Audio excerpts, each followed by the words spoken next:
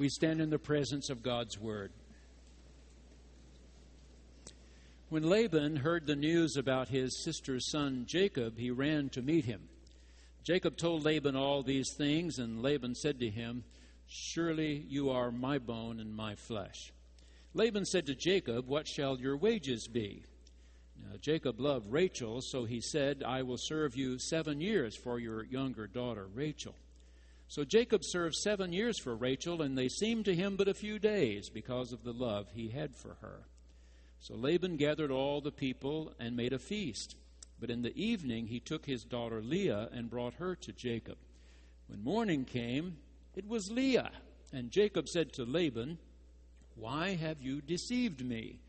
And Laban said, "This is not done in our country, giving the younger before the firstborn.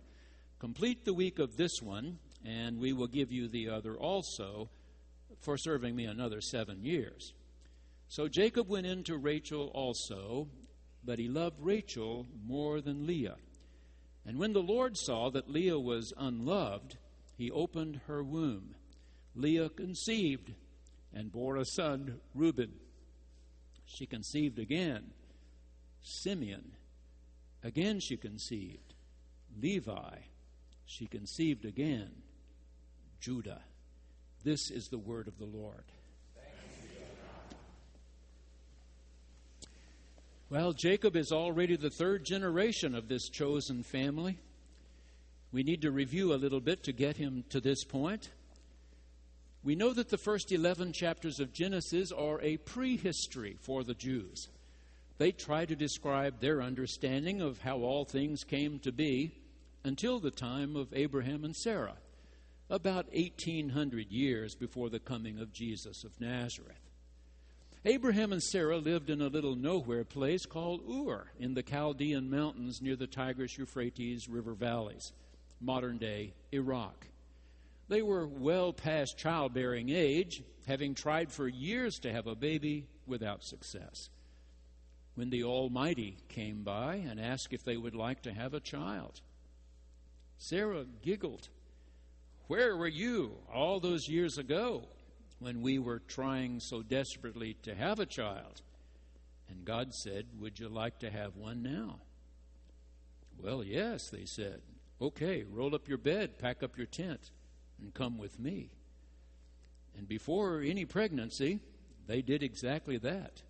They moved 600 miles westward from Ur to Haran. Still no baby. So Sarah suggested to Abraham, "If you're ever going to be a father, have to be with somebody else, take my handmaid Hagar." And he said, "Whatever you think, dear." And a son was born, whom they named Ishmael. And then they moved 400 miles south into Canaan. Sarah got pregnant and bore a son they named Isaac. Now Sarah was jealous of this other son of Abraham's, and so she said to him one day, "I want Hagar and her baby out of here." And he said, "Whatever you think, dear," and he chased them out into the desert. Next generation, Isaac grew up. They sent out trusted servants looking for a wife for him. They found one named Rebekah. He went into Rebekah, and eventually she conceived, and they had twins, Esau and Jacob. Rebekah believed while she was pregnant that God had come to her in a vision and said, "This is going to be a really strange twosome here. The older one is going to serve the younger one." And the one second born was born clutching onto the heel of his brother Esau. As they grew, it was easy to tell these were very different boys. Esau was hairy, loved to hunt, loved to be out in the woods. Jacob was fair, stayed home with his mother, close around the tent, learned to cook. Now you see, this was a conflict later in Israel. Would they be hunters and gatherers, or would they domesticate animals and eventually farm?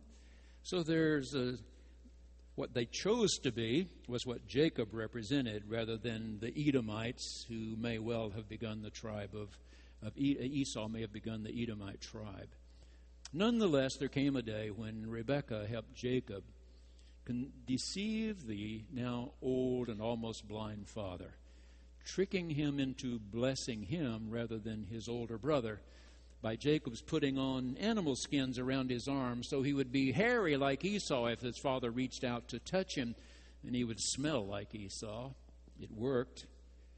And when Esau heard what had happened, that he had been tricked out of his birthright, he went to see his father and said, "Have you no blessing for me?" And when his father said he had only one blessing to give, Esau said, "I'm going to kill him." And Jacob ran 400 miles back to Haran, from whence his mother had come. He went to a watering hole up there and saw some shepherds waiting to water their sheep and asked, "Do you know my uncle Laban?" "Well, of course. In fact, there comes his daughter Rachel over that hill, bringing their sheep to be watered." He uncovered the well and helped water her sheep, told her who he was. She ran to her father and said, "Your sister Rebekah's son Jacob is here." No, he ran to meet him. Point one. Jacob told his uncle all these things, and the uncle said, "No doubt about it, you're one of mine. I recognize you right away. This is my family." Now, we're told that people who get conned usually get conned because they're trying to con somebody else, because they're trying to get something for nothing, because something is too good to be true, and they choose to believe it. Gail and I used to go to the Louisiana State Fair in Shreveport. Now we go to the Tulsa State Fair, of course. I want you to put this in perspective. It's really hot and dry in Tulsa right now. We are 41 days from Oklahoma and Tulsa playing football. We're 60 days from the Tulsa State Fair, and it always rains during the Tulsa State Fair, right? Gail and I had a couple who were friends of ours named Eddie and Glenda. We had gotten married at the end of our sophomore year in college. Eddie and Glenda came over one Friday night, and we all went to the Louisiana State Fair there in Shreveport. I made $200 a month. Eddie and Glenda had a little more money than we did. That night we were making our way down the Midway when a barker said to Eddie, "How would you like to make some real money? How'd you like to make some real money?" And Eddie walked over a little bit closer. This fella had a box with borders around it, lots of holes with numbers on them. He said, "I'm going to give you 3 marbles, and all you have to do is drop them. They'll roll into holes. If the numbers add up to be fewer than 5 or more than 20, you win 10 yards. It's a football field. You only have to catch the ball and go 100 yards. You get all the money." Eddie started to walk away, and the guy said, "Let me make it more interesting for you. Every time you put down 5, I'll put down 10. Eddie took out a $5 bill, laid it down, dropped the marbles. Now, I was really good in math, and I'd been looking at the box. There were only 3 1s and only 3 7s. All the other holes were numbered 4 5s. 4 and 5s. Eddie dropped the marbles. You had to get more than 20 or fewer than 5. The marbles rolled, fell in holes. The guy said, 12, 14, 18. "No, wait, 20, he said. He'd already grabbed the marbles. I said to Eddie, "It wasn't 20, it wasn't 20. "Oh," he said, "if I want to give him 10 yards, what's that?" "You put down 5, I'll put down 10, the barker said. Eddie put down 5, the barker put down 10. Dropped the marbles. Before they got settled, the guy jerked them up and said, 21. "You're really good at this. You've made another 10 yards. I put down 10, you put down 5. Every time 10 and 5, 10 and 5. I kept saying to Eddie, "They're not adding up, Eddie. They're not adding up."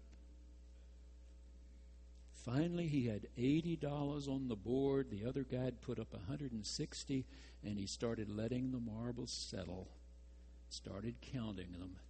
It was almost impossible. He had to get all 3 in the 3 1s or all 3 in the 3 7s to get the last 10 yards. And finally, Eddie had to either walk away or keep throwing more good money after bad. He walked away having lost his $80. That was almost 2 weeks' pay for me. I've never forgotten it, ever. He was going to con this Barker.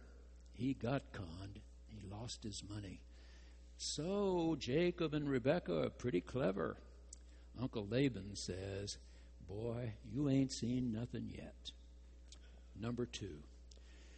Now there's a conversation about wages. Hey, your family, Laban says to him. Let's decide wages. If you're going to stay here with me, what do you think's fair? Now Jacob has taken a good look at Rachel. He thinks she is the prettiest thing he's ever seen in his life. And he blurts out, I'd work 7 years for her. Well, that's not quite what he said. What he said was, I will serve you 7 years for that one. Now remember the vision Rebekah had? The older one will serve the younger one. And here in 2 verses, the old storyteller uses the word serve 7 times. And every time it's Jacob who's going to end up serving. But guess what? It's the best thing that's ever happened to him. He loved her so much, the storyteller says, it seemed like only a few days. When somebody else really becomes more important than you, it can be wonderful. I was reading recently about Fred Rogers, Mr. Rogers' Neighborhood. You remember he was a Presbyterian preacher, pastoring a church in Pittsburgh, Pennsylvania. When Fred was 40 years old, he started complaining that all the children's programming on the local television stations was terrible. That he thought a far better message could be given to small children through this wonderful medium of television. One day, a producer at the television station said, well, put up or shut up. What would you put on the air for small children? He wrote his ideas. They said, let's give it a try. And Mr. Rogers' Neighborhood was born. For the next 33 years, he did that program, talking to little children as if they were people, important people, loved people, and how they should love and be kind to each other. He was given the Freedom Medal by the President of the United States, the highest award ever given to a civilian. He was given a Lifetime Achievement Award, an Emmy for Lifetime Achievement by the television producers, writers, directors, actors, actresses. He had to quit at 73 because he was battling cancer. 18 months later, he died. But at that award ceremony, he said, instead of my thanking a long list of people, I want all of you to be silent for 10 seconds. And let the name come to your mind who first treated you as if you were a person. An important person who had a contribution to make. And he stopped. And television went quiet. And then he said, the Lord be with you, and sat down.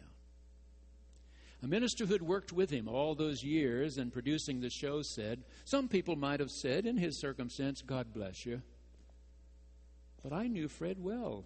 He believed they already had been blessed by God. They just had not taken time to ask God if he would come along, to make themselves aware that God had already blessed them through somebody, maybe more than one somebodies, who made them feel they were a person of value. Number 3, those who could not read nor write hear key words.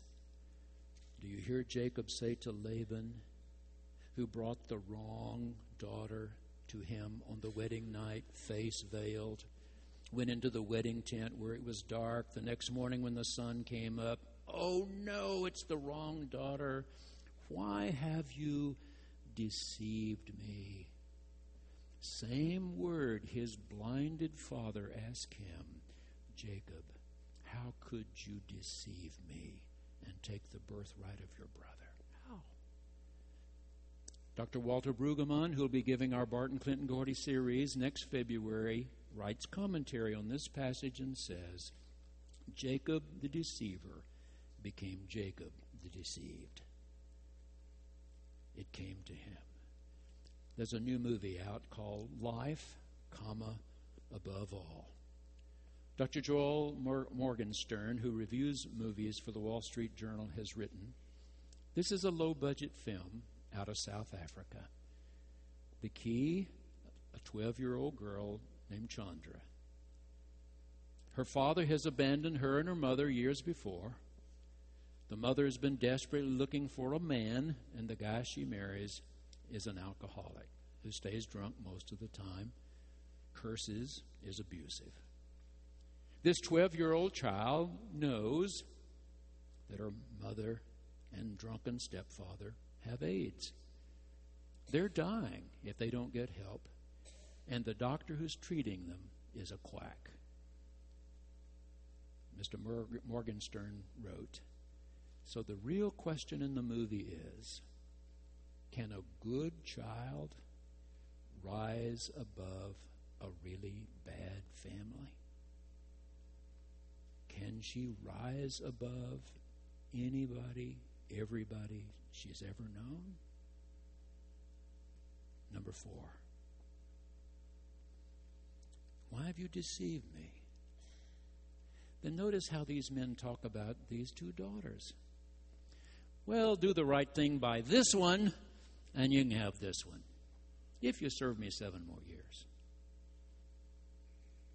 And Jacob went in later, after a week with Leah, went into Rachel, and he loved Rachel much more. See, that's where the lection really ended for today, but I decided to read a few more verses, because I've read this story before. And when God saw that Leah was unloved, he helped her. Remember when Abraham and Sarah chased Hagar and Ishmael out into the desert? Sarah didn't repent and go looking for her. Abraham didn't repent and go looking for her. There was only one who went looking for them, God. When Hagar ran out of food and water for her child, she left him under the meager shade she could find and went away a few yards. She didn't want to watch him die. And the Lord came. So this one is Leah to God, and she begins to conceive. Remember how many sons Jacob fathered? 12. 2 of them to one handmaid, 2 to another handmaid. Eventually Rachel would have 2. She would die giving birth to the second. Leah birthed 6 of the 12 sons. In the next generation, it's one of Rachel's children, Joseph, who makes the big difference in Egypt. But after that, it's all about Leah and her sons. Her son, Levi, will be the ancestor of Moses, Aaron, and Miriam. And Judah, one of her sons, will become ancestor of King David, King Solomon, Joseph of Nazareth. When God saw that Leah was unloved, God loved her even more.